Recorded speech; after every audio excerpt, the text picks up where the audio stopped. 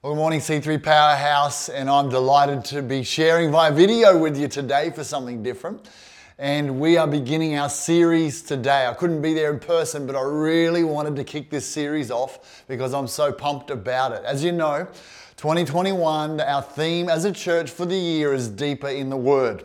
And we promised that for 1 month this year, for 4 weeks, we would take one book of the Bible and we would unpack it together over a 4-week period and unpack the themes of that book, and that's what we're doing today. We're looking at the book of Philippians, one of my favorite books in the New Testament. And over the next 4 Sundays, we're going to be unpacking this book. Next week, Katie Haldane, a Bible college teacher from Sydney, the originator of Trash Your Bible, is going to share a message with us out of the theme of Philippians, and the overarching theme of Philippians is one of joy. So we've called this series The Secret of Joy, The Secret of Joy. And I know you are going to love it. I know you're going to want to read the book of Philippians a number of times. I know as we just really give the background and introduce the concept of it, that you're going to want to really go deeper in the Word and read this book yourself.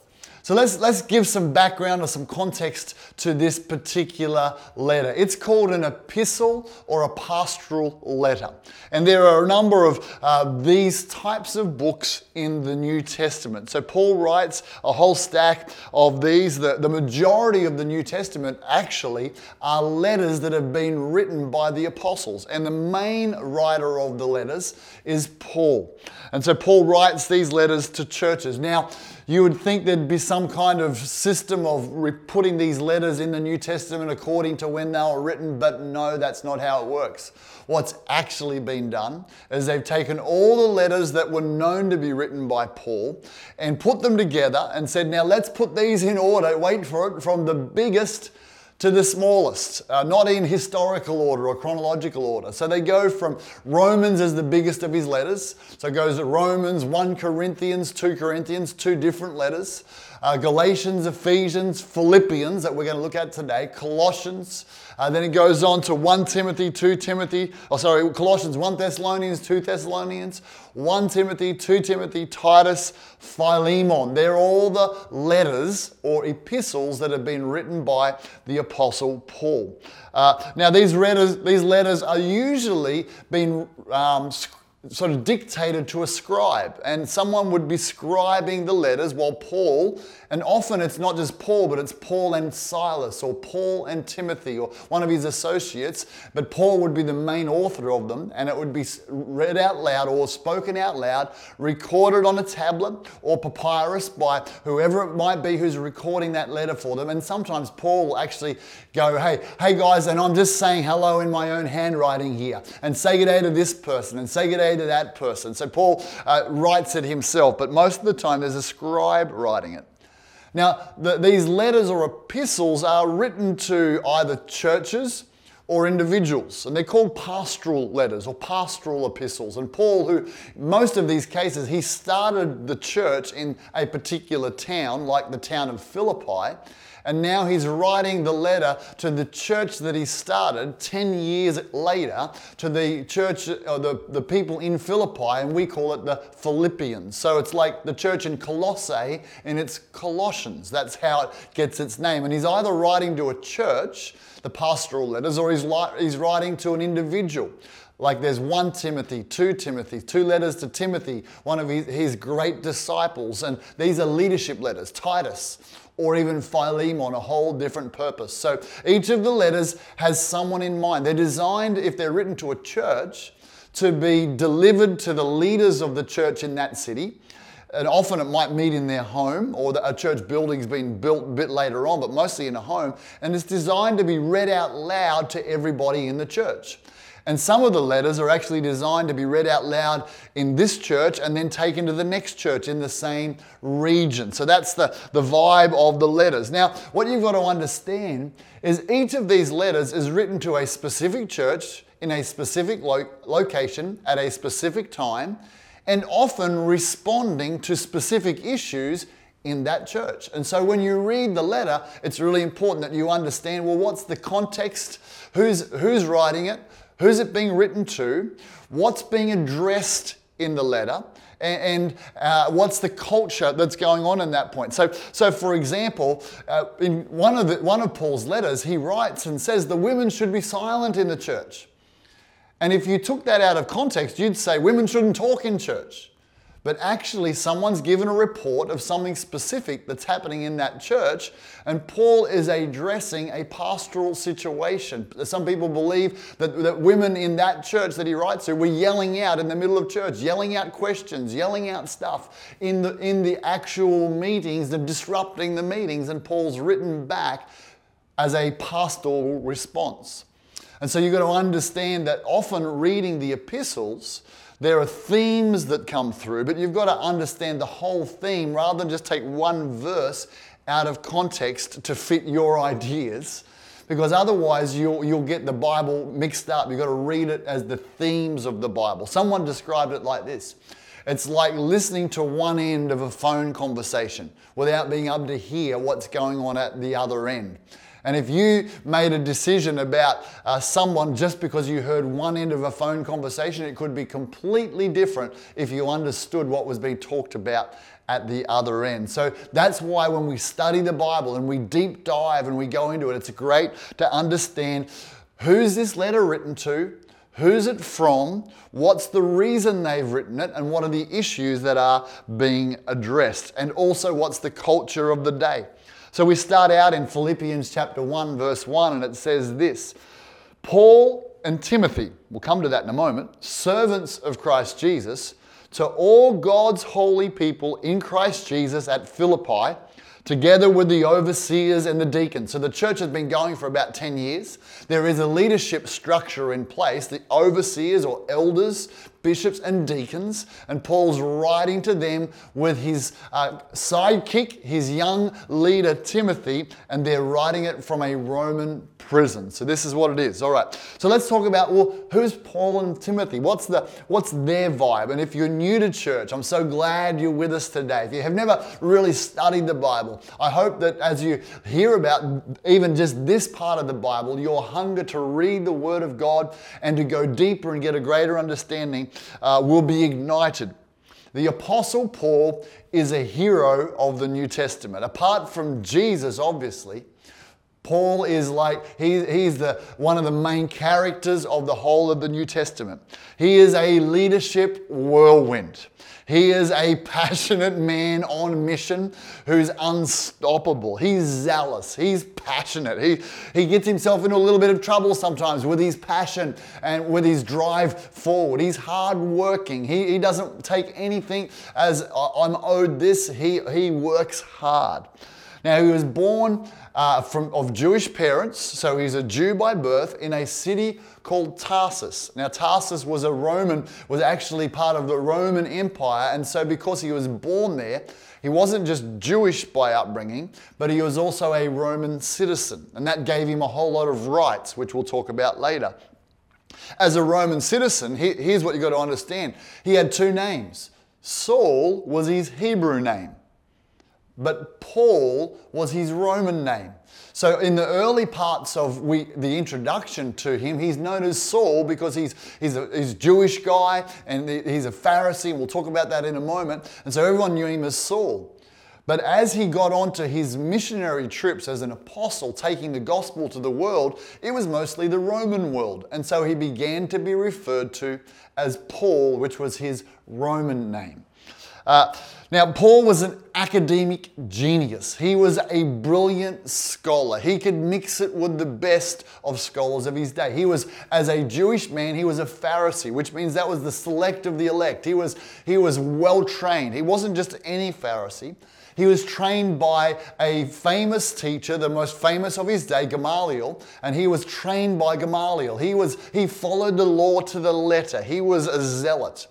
So when Christianity came along and Jesus came along, and there was a feeling that when you became a Christian, you are now not following the Jewish law to its nth degree, he began to persecute people for beginning to turn the other way. He began to throw them in jail. He actually oversaw the first stoning of the first martyr, Stephen, and it's recorded in Acts. So he had a position of authority as a Pharisee. The Bible says that when they stoned Stephen, they laid their garments at Saul's feet.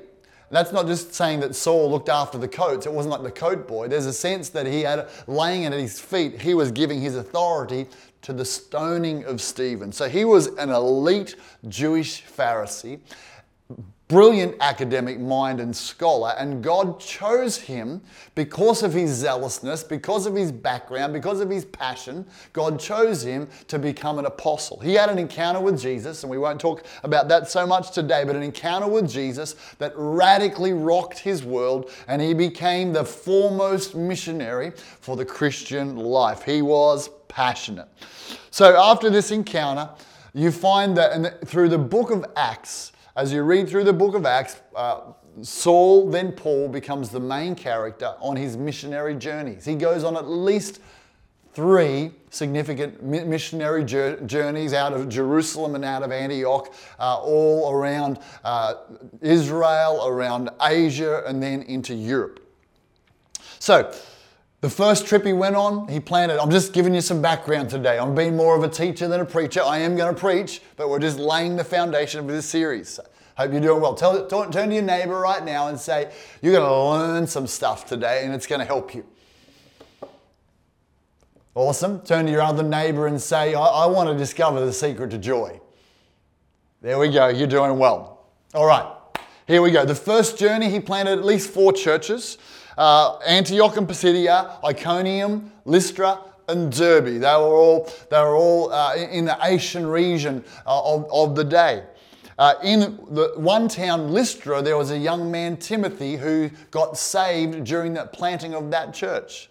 And so when Paul began his second missionary journey with his fellow apostle Silas, they came back, they visited the first 4 churches that they planted out of nothing to see and to strengthen them. They found that Timothy was a young leader who people said, this guy's awesome. He's only young, but he's got something on him. And Paul sensed that there was something about him. And so he said, you're coming with me and Silas on this missionary journey. So Timothy now is part of an apostolic company traveling to plant churches. As they move on, they begin a church, and we'll get to this very soon. They begin a church that's not just in the current region, it's the first church planted in Europe. All right, now the other character that you need to know, so this is Saul, who's Paul, writing the letter. Timothy, a young, devout disciple who comes on the journey with him. And then they're now 10 years after the planting of the church, they're in jail. And they're writing this letter back to the church that's established in Philippi. And the person who's the one who carries the letter, the envoy, if you like, because that's often part of what happens, is a guy called Epaphroditus. Epaphroditus. He's from Greece. He's from, the Greek area of Macedonia where Philippi is. And he's been sent by the church to Paul and Timothy in jail to bring them a care pack, to provide for them. Because often when you're in jail, you didn't get looked after and get 3 meals a day. You needed someone on the outside to bring food to you, to bring supplies to you. So the church in Philippi sent regularly to Paul wherever he was in jail at different points, because he spent a bit of time in jail. They sent food packs and care to look after his needs. And so this has come from Epaphroditus. He's brought a report. This is how the church is going in Philippi. Looked after Paul's need, and so Paul has fellowship with him. He's recorded this letter for Epaphroditus to take back. Epaphroditus gets so sick on the journey he almost dies. But Paul sends him back with this letter and a great sense of warmth and love. And so we find in Philippians 2:25, but I think it's necessary to send back to you Epaphroditus. I think he probably would have liked to keep him, but it's necessary I send him back. My brother, co-worker and fellow soldier, who is also your messenger, whom you sent to take care of my needs. So that's the origin of the letter, is sending back Epaphroditus with the letter with gratitude. All right, so there's the characters. Paul, Timothy, Epaphroditus? What about Philippi the town? Because to really go deeper in the word, you don't just need to understand the context, why something's being written, who it's from and who it's to. You've got to understand a little bit of cultural history. So Philippi, I'm going to get a map to put up, but Philippi is in the northern part of modern Greece. In the days when Paul went to Philippi, there was two parts of modern Greece. There was the northern part called Macedonia and the southern part called Achaia. Achaia was where Corinth was. The northern part is where Philippi was. Stay with me. I'm going to move through really quickly. So the town of Philippi was originally a gold rush town. And then Alexander the Great's father, Philip, had actually renamed it Philippi after himself, just like a very good man with a strong ego. He's called the town Philippi. So its roots in this area, it's a Greek town. But along the way, the Roman Empire, as it takes over from Greece, begins to move further and further out, and Philippi becomes the center of some significant military battles. I won't go deeply into this, but about 40 years before Jesus was born, there was a major military battle there that really was the beginning of the end of the Roman Republic and Rome becoming an empire. Feels like a history lesson here, doesn't it? Stay with me. As a result of the battles that went on, Augustus became the Caesar of Rome, and here's what happened. A whole lot of generals and soldiers who fought against him were sent from Rome to this place called Philippi, and they were given land, because Rome owned it. They were given land, and they were given houses.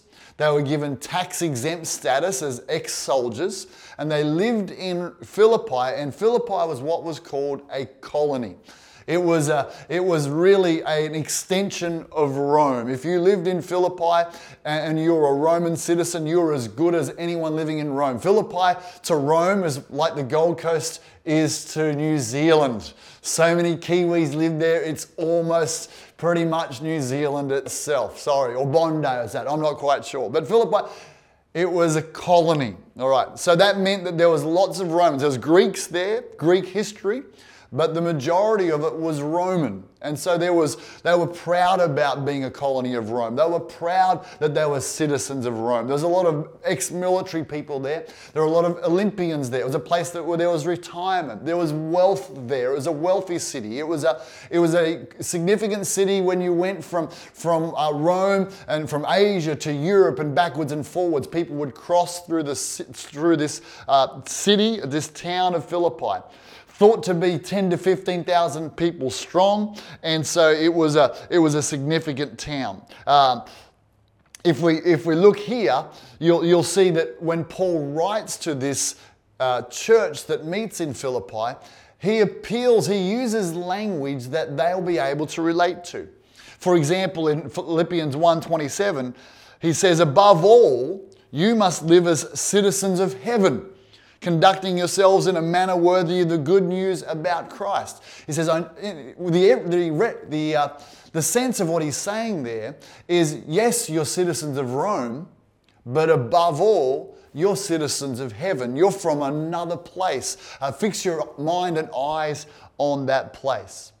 So the overall theme of the letter to the Philippian church, 10 years after it started, is one of warmth, one of love. It's called the most joyful of all of the epistles. Because that church has partnered with Paul and they've sent numerous times money and support for him. He's visited there on his third missionary trip to strengthen the church. And there's this real beautiful sense of partnership with the church. So there's this beautiful warmth. So when he writes in the beginning of the letter in verse 3, he says, "Every time I think of you, I give thanks to my God. Whenever I pray, I make my requests for all of you with joy." Every time I think of you guys, brings a smile to my face. Sounds a little bit like our church, C3 Powerhouse. Whenever I think of you, brings a smile to my face. Whenever I pray, I make my requests for all of you with joy. For you've been my partners in spreading the good news about Christ from the time you first heard it till now. So there's this beautiful warmth in the letter. The theme across the whole of the letter, because the people of Philippi, they're disciplined people, military, Olympians. There's a sense that these guys know how to be disciplined and focused and partner in advancing the gospel. That's their heritage. But Paul talks not just about being disciplined, but about joy. And that's the theme. He writes them and says, you guys, I want you to rejoice in the Lord always. Again, I say rejoice. That's our memory verse for the week. He says, I want you to count it all joy. He talks about the choice of joy. And we're going to unpack this over the next few weeks. He talks about how to find joy even when you're anxious by what you think about, all these ideas. And in the middle of it all, he addresses a little pastoral spat that's going on. A couple of the sisters have not been getting on well. And Epaphroditus obviously reports that to him. And in Philippians 4, 1 and 2, he says, therefore, my brothers and sisters, whom I long for, my joy and crown, stand firm in the Lord in this way, dear friends. And he says, I plead with Euodia, I think that's how you say it, and I plead with Syntyche, to be of the, sounds like a Kiwi lady. Syntyche. Anyway, sorry, Teresa, we love you. And I plead with Syntyche to be of the same mind in the Lord. Obviously, there's been some clashes going on, and Paul, as the apostle's writing, going, you guys, let's sort it out. And he goes on and tells them how to sort it out. So that's the overview. That's who this letter's being written to. And the secret of joy that I just want to take the next 7 or so minutes to have a look at, that we discover the first part of the secret of joy of Paul is that he knows what it is to live life on mission. Listen to this verse that we may have heard before in Philippians chapter 3. Brothers and sisters, I do not consider myself yet to have taken hold of it, but one thing I do, forgetting what is behind and straining towards what is ahead, I press on towards the goal to win the prize for which God has called me heavenward in Christ Jesus. Come on, he's writing to Greeks and Romans. They understand the Olympics. They know what it is to press on to get a goal. And Paul's writing and say, guys, this is one of the great secrets to joy. You've got to live a life on mission. You've got to live a life on point. You've got to have something that burns in your bones, that stops you from looking behind you and causes you to get out of bed in the morning with a passion for life. And joy will come from that place. Paul is able to access a joy because he's not living just for himself, and he's not living just to live a comfortable life. He's living with a heavenly unction to do whatever he can to introduce people to the good news of Jesus Christ, to plant churches that will then perpetuate the gospel of Jesus and connecting people to him. He's living life on mission. And the challenge, as you read through Philippians and as you look at even how the church began in Philippi, is, are you and I doing the same? Are we living on mission? Are we living with a divine purpose that's greater than ourselves? Because when you do have a divine purpose greater than yourself, then the day-to-day problems will just seem like hiccups. But if you don't have a real significant purpose that's inside of you, then you'll find that problems just they get bigger and bigger. Paul says the secret to dealing with your problems is actually to have a purpose and a mission.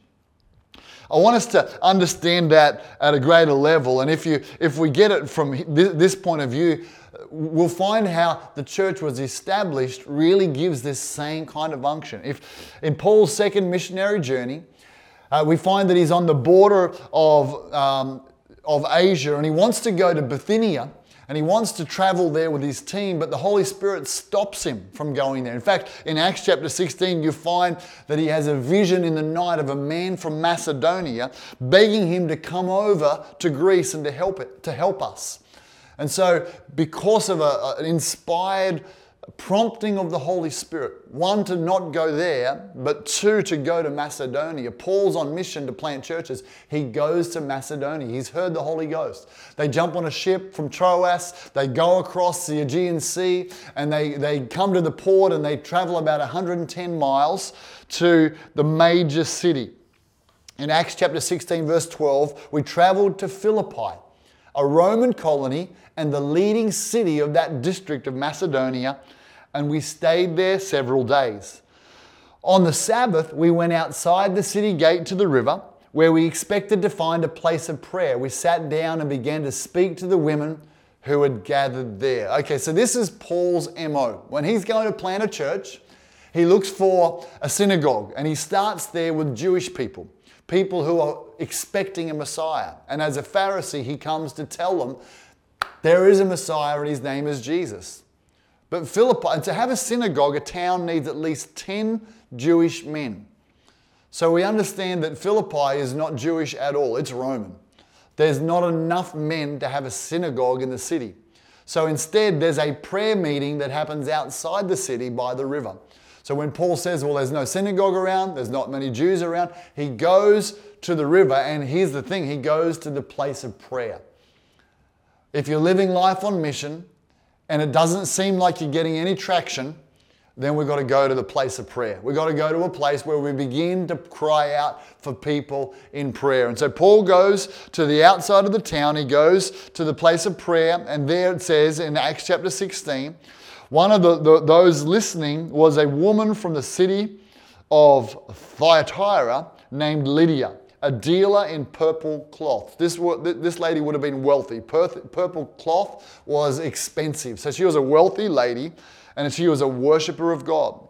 The Lord opened her heart, we're in Acts 16, to respond to Paul's message. When she and the members of her household were baptized, she invited us to her home. If you consider me a believer, come and stay at my house. And she persuaded us. Now they kept going back and forward out to the place of prayer each day, and they'd be bringing friends, and Paul's preaching. So now the first European believer is a woman called Lydia. And the church has been birthed. It now begins to meet in her home. That's often how churches started, in someone's home. And so the church begins to meet in her home and go out and pray on the outskirts of town. Now something funny happens here. Over the next few days, as they're traveling out to the place of prayer, a girl who's a clairvoyant, she's demon-possessed, sees Paul walking past with his associates and begins yelling at him. These men are servants of the Most High God. They're telling you how to be saved. This is a demon-possessed girl. Paul puts up with it because he's trying not to create a ruckus, but eventually feisty Paul gets sick of it, turns to her, binds the demon, tells it to come out of her. It leaves her, and now she can no longer get these clairvoyant messages from demons anymore, and all hell breaks loose. The owners of the slave girl realize we're not going to make any money now because that girl's no longer a clairvoyant. They take them to the city center. They accuse them of being Jewish, not Christians, Jewish, and for causing an upset against the emperor. And then suddenly they all pile on. They strip them naked, they beat them, and they almost kill them, and they throw them in jail. There must have been such an uproar because you weren't allowed to beat a Roman citizen, and Paul was a Roman citizen. So there must have been such an uproar that he couldn't be saying, I'm a Roman citizen. They couldn't hear him. Because if you're a citizen of Rome, you did not get beaten, you could not be prosecuted, you couldn't be killed under corporal punishment unless you'd actually had an appeal to a magistrate or to Caesar. So there was the privilege of being a Roman citizen. And so Paul got beaten, stripped naked, thrown in jail. And here's where a very popular part of the Bible we hear about. Paul and Silas are in jail at midnight singing praises and hymns to God. And so often we take that and we go, oh, that's because no matter what goes on, we should praise God. And that's 100%. Rejoice in the Lord always is a choice that we make no matter what's going on. But I want you to think a little bit deeper about what went on here. I believe in this particular moment, there's not just the joy, not just the choice to praise God, even though they were beaten and bloody, their backs were open and wounded, but there's a sense that Paul and Silas, they're on mission. They heard the Holy Spirit to come to this town. Paul went to other places like Athens and no one was converted. So they've experienced what I believe is the greatest joy that any Christian can experience. They've seen their people come to Christ because of their direct witness. The Bible says there's more joy in heaven over one person getting saved. So there's a sense that, man, yes, we've been beaten. Yes, we've been humiliated. But we're on mission right now. There's a church that's been birthed. There's people beginning to pray and worship. There's people who believe and put their faith in Jesus. And so I believe that part of the reason that they sang and gave praise with gusto to God wasn't just a choice. Yes, it was a choice, but it was because they were on mission and they were beginning to see the Holy Spirit let us hear and this happened. And the Holy Spirit let us hear and this happened. I've heard an expression from a great leader who says, you remember this, if you're under attack, you're on the right track. And sometimes what you and I have got to do when we're on the right track and things go wrong and we feel like we're under attack, we've got to remember things are going wrong because the devil's scared about us being on track. Things are going wrong because we're doing God's will and we're focused on building His church and people coming to Him. As a result of their praise and worship, there was an earthquake. You can read about it in Acts 16. And then the jailer got saved. And then his whole family got saved. And I imagine 10 years later, when this letter of Philippians was read out to the church, there was Lydia and her household. There was the jailer and his household. There would have been leading citizens now of Philippi who are part of the first church in Europe that had been started all those years ago. And as the letter was written out, Paul's telling them, guys, I want you to find joy. I want you to press on to your highest calling. In fact, I love this. Last verse, as we bring it to a close here, we'll get a keyboardist to come on up. Paul's so fueled by living on mission that in Philippians chapter 1, he writes this, and he says, I want you to know, my dear brothers and sisters, love the warmth, that everything that has happened to me here has helped to spread the good news. I'm in jail. Come on, it's not pleasant. It's rough. I'm in Rome.